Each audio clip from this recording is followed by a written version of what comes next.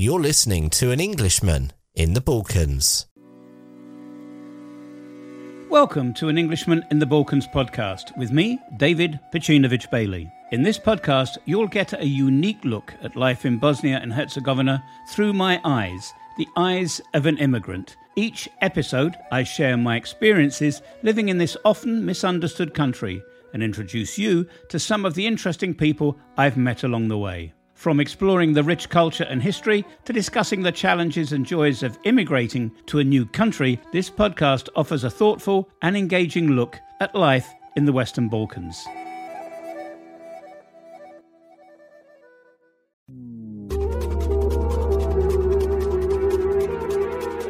This is the Balkan Adventures podcast with David and Tamra.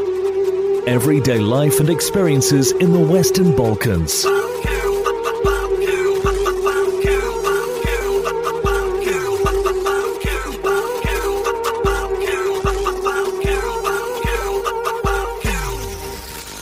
Hi, it's David and welcome to another Balkan Adventures podcast from a snowy Bosnia and Herzegovina. Over the last week, the snow, we had tons and tons of snow.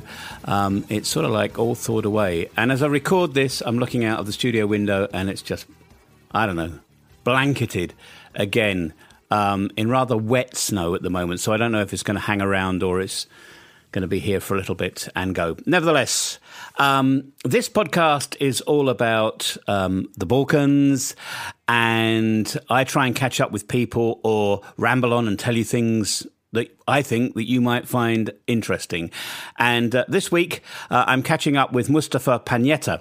Mustafa was born in Sarajevo, lives in Sarajevo, and is a tour guide. I caught up with him recently and wanted to find out more about the life of a tour guide and what is so special, in his view, about his hometown, Sarajevo. This is the Balkan Adventures podcast. You live in one of the most amazing cities in the world.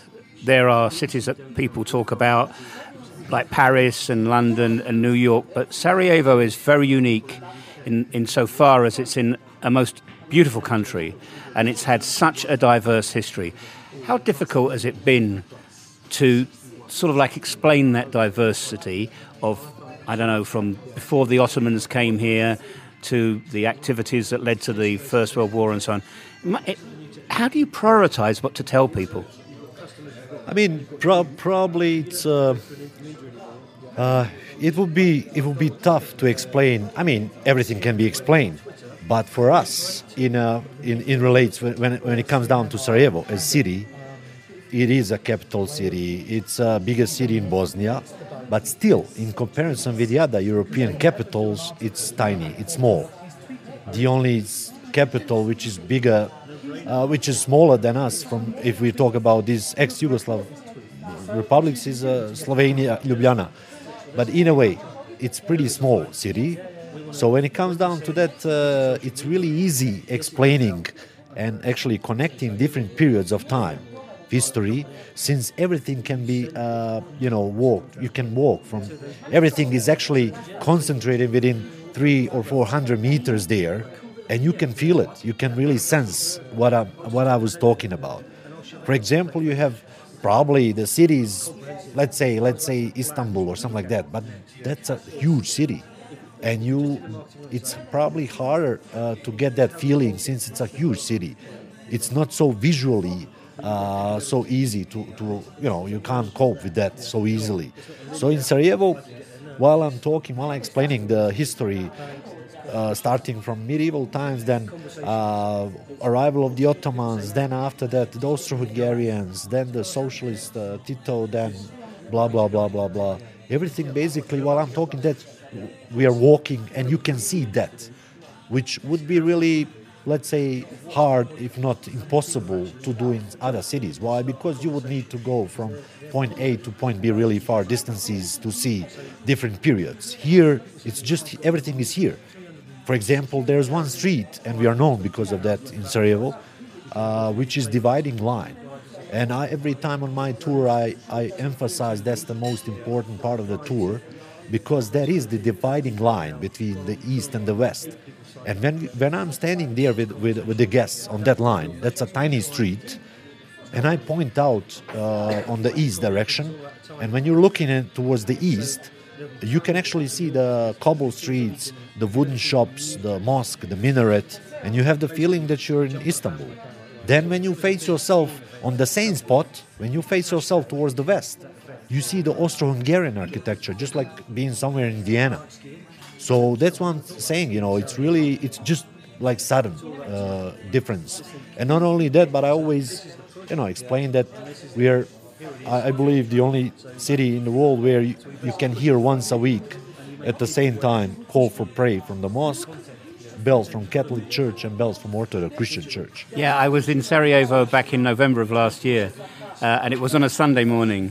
And they said, now you've got to go open the window and experience this. And it's a very emotional experience, isn't it, to hear it all? Yeah, it is. It is. To me, since I was born and raised there, never lived anywhere outside of Sarajevo, it's nothing special. Why? Because I get used to that. But when I started traveling a little bit outside of Bosnia, seeing some other cities, they're nice, they're beautiful, but let's say not so diverse like we are. And then I started respecting the place I'm coming from. So it's easier now for me to see what do we have here. And it's not, for example, now these days everyone talks about multicultural life, blah, blah, multicultural this, multicultural that, that's okay. But you have more or less every city, over 1 million today, they're multicultural, there's no nation which is not present there, that's okay. But you would hardly see that these nationalities, these religions, civilizations are there for ages. What I mean is that you won't see, like you would see in Sarajevo, really Orthodox Christian Church from, 1539. That from the same period you see the Muslim mosque. Then you see the old Jewish synagogue. Then you see the Roman Catholic Church. And that's all old. So it's not like built today. So that's interesting from that perspective to see that actually civilizations were, different civilizations were there from way back. Jen, dva, tri, četiri,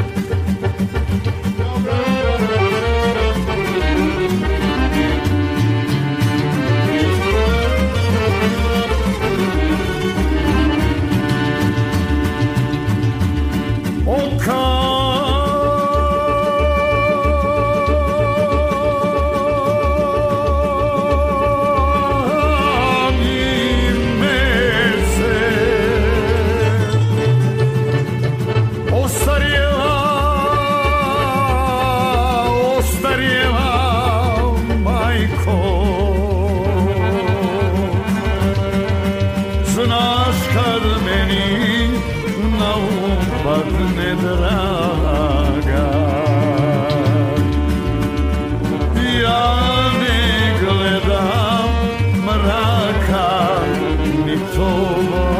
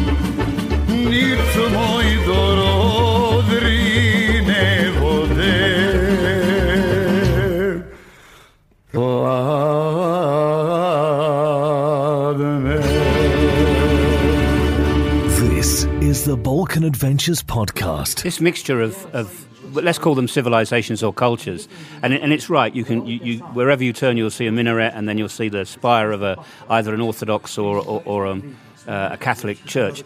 But there's been a lot of influence in food as well, and I've noticed that. And within Bosnia and Herzegovina, I also know that there is. I don't know how to best describe it, but people in the north say that the Banja Luka cevap is best. People in Sarajevo say the Sarajevski cevap is best. There's so much passion about different regions and different cities that I'm just blown away with it. I've never seen people so proud of where they've come from, and in Sarajevo that's even more so, isn't it? It is. I don't know.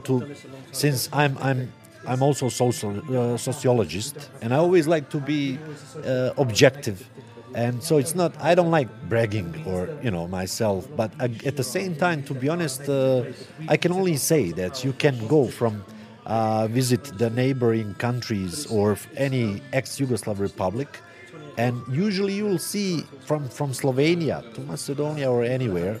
Serbia, you'll see, I don't know, signs like Bosnian this, Bosnian that, Bosnian cevapi, Bosnian pies, Bosnian commercials. Why is that so? Well, because it's definitely the best from Bosnia, And I'm just talking about the cevapi and pies. Why? Because that's authentic from here. We have also different other stuff which is traditional, but obviously that's not our original since, maybe 30%, maybe 40% came from Ottomans. That means Turkish food. Then the rest you have from Hungarians, from Austro-Hungarian time, and then some influence from the Slavic tribes. But I would say that what we are known for here are cevapi and pies. And to be honest, I'm not sure which one is a bigger taboo here. And when I say taboo, I mean like that's a must. When you come here, that's, for example, there's a lot of Bosnians who are living and working outside in some countries. And in the summertime, when they come back here to Bosnia to visit their families, first thing they're going to do, they'll go and have cevapi or pie, and then they'll visit their families, because it'll be really embarrassing for them to admit their family, I just went straight back to you and I haven't tried cevapi, or, it'll be like, what happened, are you going wrong way now, so that's how big it is. And it's really, I don't know, to us, that's what we eat actually, like pies or cevaps. We were talking in the car, or rather you were talking in the car when Bruce asked you about what sort of music you particularly liked, and you said, you know, what you prefer is a diverse amount of music. I was really buzzing in the back because I'm into world music and you were playing a cool world music CD. But when you go around Bosnia-Herzegovina, and especially when we even got off the bus today, the traditional music of this particular region, you have to agree, has got more Turkish influence to it than Northern Europe. Or would you disagree with that? Not the Northern Europe. I would say definitely there's a Turkish influence, but at the same time, for example, you can feel the influence of the klezmer music. So that's kind of that mixture. I would say that definitely it is more Eastern than the Western. And that if we talk about proper traditional music, I believe so, definitely. Because I tell you, if you come to Sarajevo, you will certainly not only get these wonderful smells as you go past everywhere, and I don't think Mustafa, I mean, he was really trying hard, but I tell you, I don't think anybody can tell you what it's like to walk past somewhere that is cooking shavap or cooking pie. The smells are just like magnetic. You're just dragged in, and of course the sounds as well. When you're doing your tours with people that come to Sarajevo, what impressions do they bring with them when they arrive? So when you say, "What do you want to see?" How do they react? Well, basically they're okay. First time when first day when they arrive, either in Sarajevo, Mostar, or elsewhere, they're shocked. They're really shocked, positively shocked, because they didn't expect to see that. What did they expect? They didn't expect anything, because unfortunately, as a country, Bosnia-Herzegovina, we don't do much of the promotion for outside, so we don't have that like a destination for tourism. So people don't know. When you say Bosnia, most of the guests who come to Bosnia, their friends. Later on, they admit that to me. When they told their parents or friends, whatever, they always get the question like, why? Why are you going to Bosnia? Because, and to be honest, I understand them. I don't blame them, because it is really why. Since why would you go to Bosnia, since what's there to see? No one knows, because there is no that image. So what you're saying is it's a hidden gem, it's a hidden jewel. It is definitely. It's still, tourism is getting bigger, definitely, but it's still not mass, it's not mass tourism, it's not still, so I would say definitely still undiscovered. Definitely, I believe it's still undiscovered, even though it's getting bigger every year. But definitely every at the end of their stay here, they all, I don't know, but I was surprised. Okay, I like my country, but I was surprised to hear that a lot of them, and I really mean a lot, they say at the end, and they're saying that it's definitely been one of the top 5 destinations they've been. And most of my guests, when I see their passports, when they're showing their stamps, and more or less they went all around the world. And that really says something to me, They said to me, really, it's been like, definitely it's going to be like one of the top 5 destinations and see, and that's, I don't know, I believe that's a big thing to me.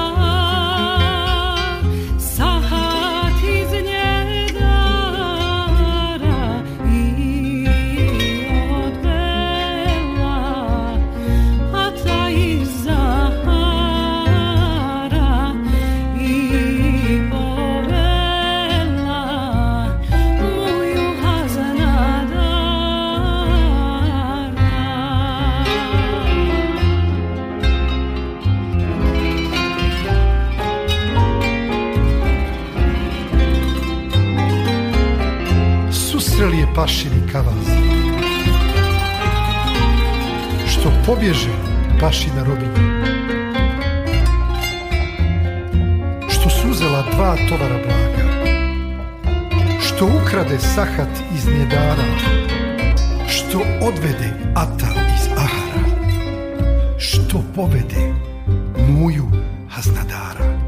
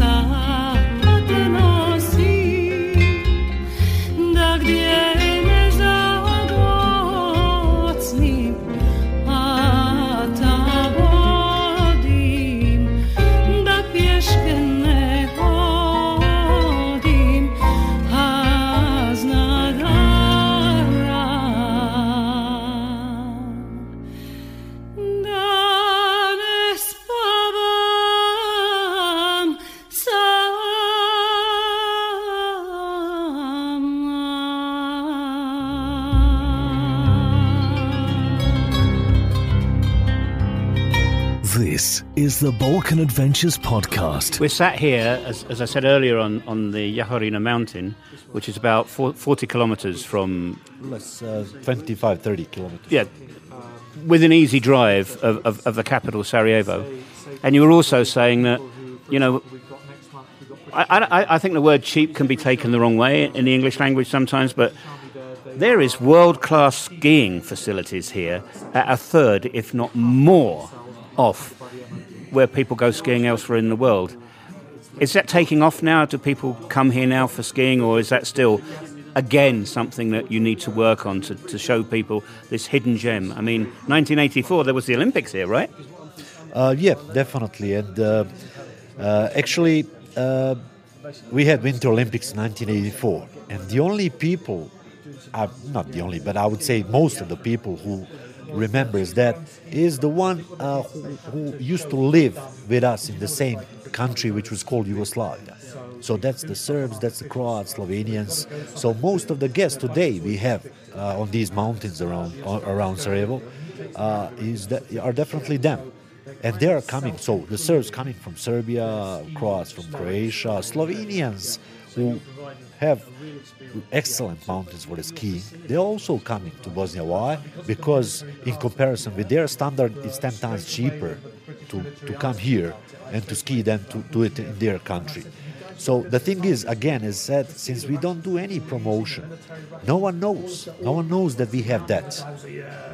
I never ever met a guest, coming from England or anywhere, that they ever heard that we have some. I mean, like, I understand them. Probably someone did, but they don't expect that we have the mountains. They said, I didn't expect that, but I expect some plains or something like that. So they don't know that we have the mountains, and basically in relation with that, why would they think that there is a ski resorts here? And for sure, I always emphasize that we would never have a Winter Olympic Games here if it's not excellent mountains, if it's not great resorts and terrains for doing that. And what's excellent is that basically you have Jahorina mountain, you have Bjelašnica mountain, 25-30 kilometers from Sarajevo center, which is like 30 minutes from Sarajevo. So that's how close it is. So that's I believe is one of the key benefits of this location. I was looking out of the window of my room. We came in and just dropped off some equipment, and I've got all my batteries charging at the moment.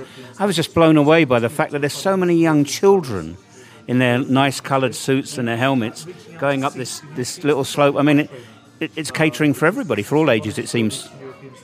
Definitely. Here,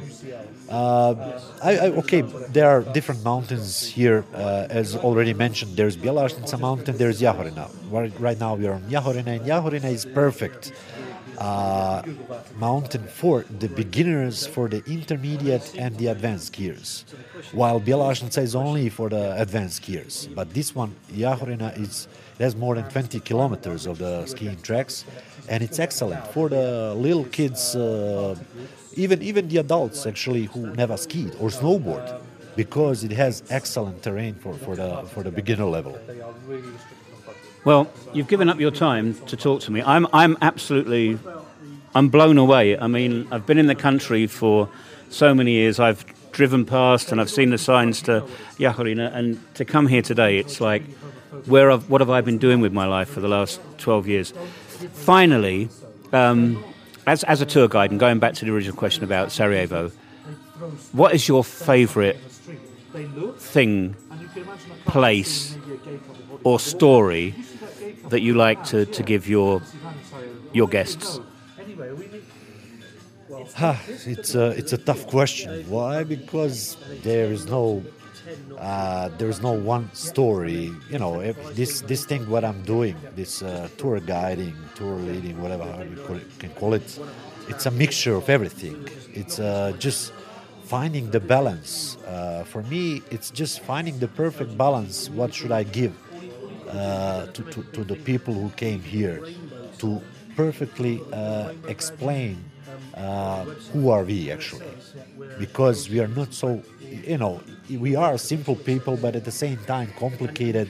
Our humor is complicated, the food and so on and so on. So I always tend to find a really perfect mixture of that when giving that to the guests, and I really enjoy that. That's what I really like. When people ask me, do you have any, like funny anecdotes and stories? Of course, I do have millions. It's hard to remember them all, of course. For example, recent one which I had, as already said, Sarajevo is quite small city. Even though it's capital, it's not big, it's not huge. So as such, it's quite simple to navigate through Sarajevo. I never had anyone get lost. One situation, after one night spent in a city, next morning I asked one guest, after spending the night in a pub, he went his way to hostel, I went my way. And in the morning I asked him, did you have problems going back to the hostel, was it easy? He said, yeah, well, actually it wasn't, I was lost, like, really, what do you mean lost? Because I never had anyone get lost. Yeah, I was lost. I was looking for, I don't know, half an hour. I was looking at the map. I couldn't find anything on the map. And at the end, I realized it's a map of Budapest, And I said, it doesn't matter. It's the same, Budapest has the river, we have the river, like it's the same thing, You could, but at the end, of course, he managed it to get back, to his hostel. So. Mustafa, thank you so much for being on this podcast. And if you're listening to this and you subscribe to the podcast, we'll be doing a lot more about Bosnia-Herzegovina. In the show notes, I'm going to put Mustafa's name, his contact email, and any other information he wants to give me. Check it out. If you want to come to Sarajevo, which I thoroughly recommend you do, and you're the sort of person that doesn't feel comfortable walking around on your own, there is a guy here that will make your life so happy and so interesting that you'll most probably be coming back. And as he said, this will become one of your top 5 places to visit. So that's it. Share, like, and subscribe to the podcast. I will catch you next week.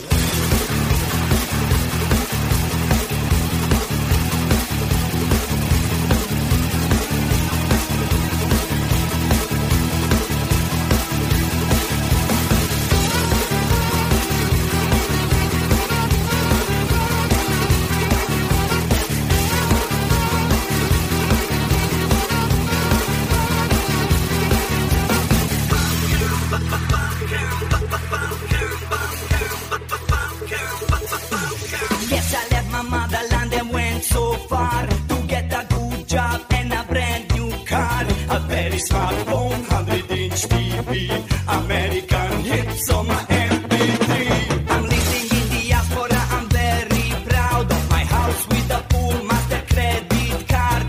Big gold chain hangs around my neck, Mercedes-Benz parked in the back.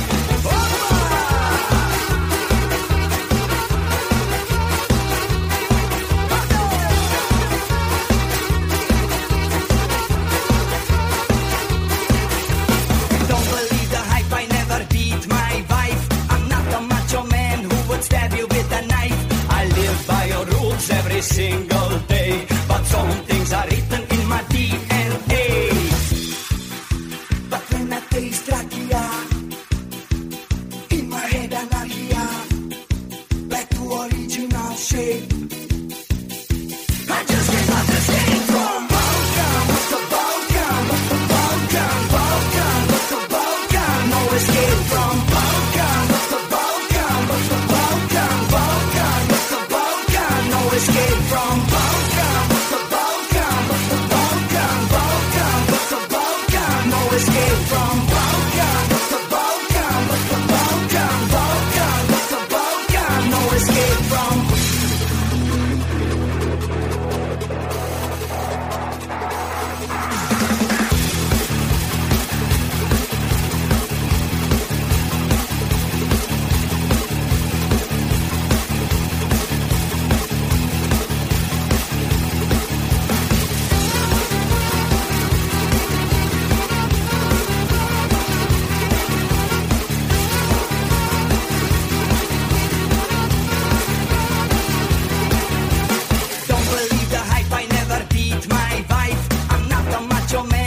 Stab you with a knife.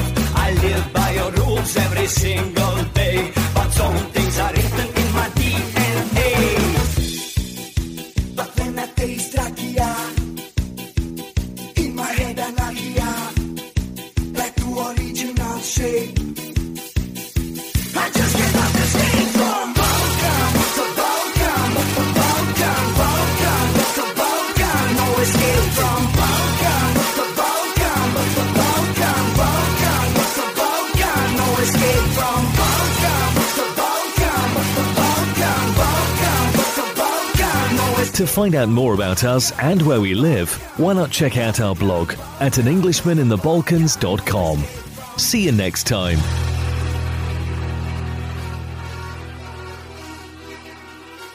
So, that's it for this episode. Our podcast is available on all major podcast platforms. And if you like this podcast, then please do leave us a review or send us an email.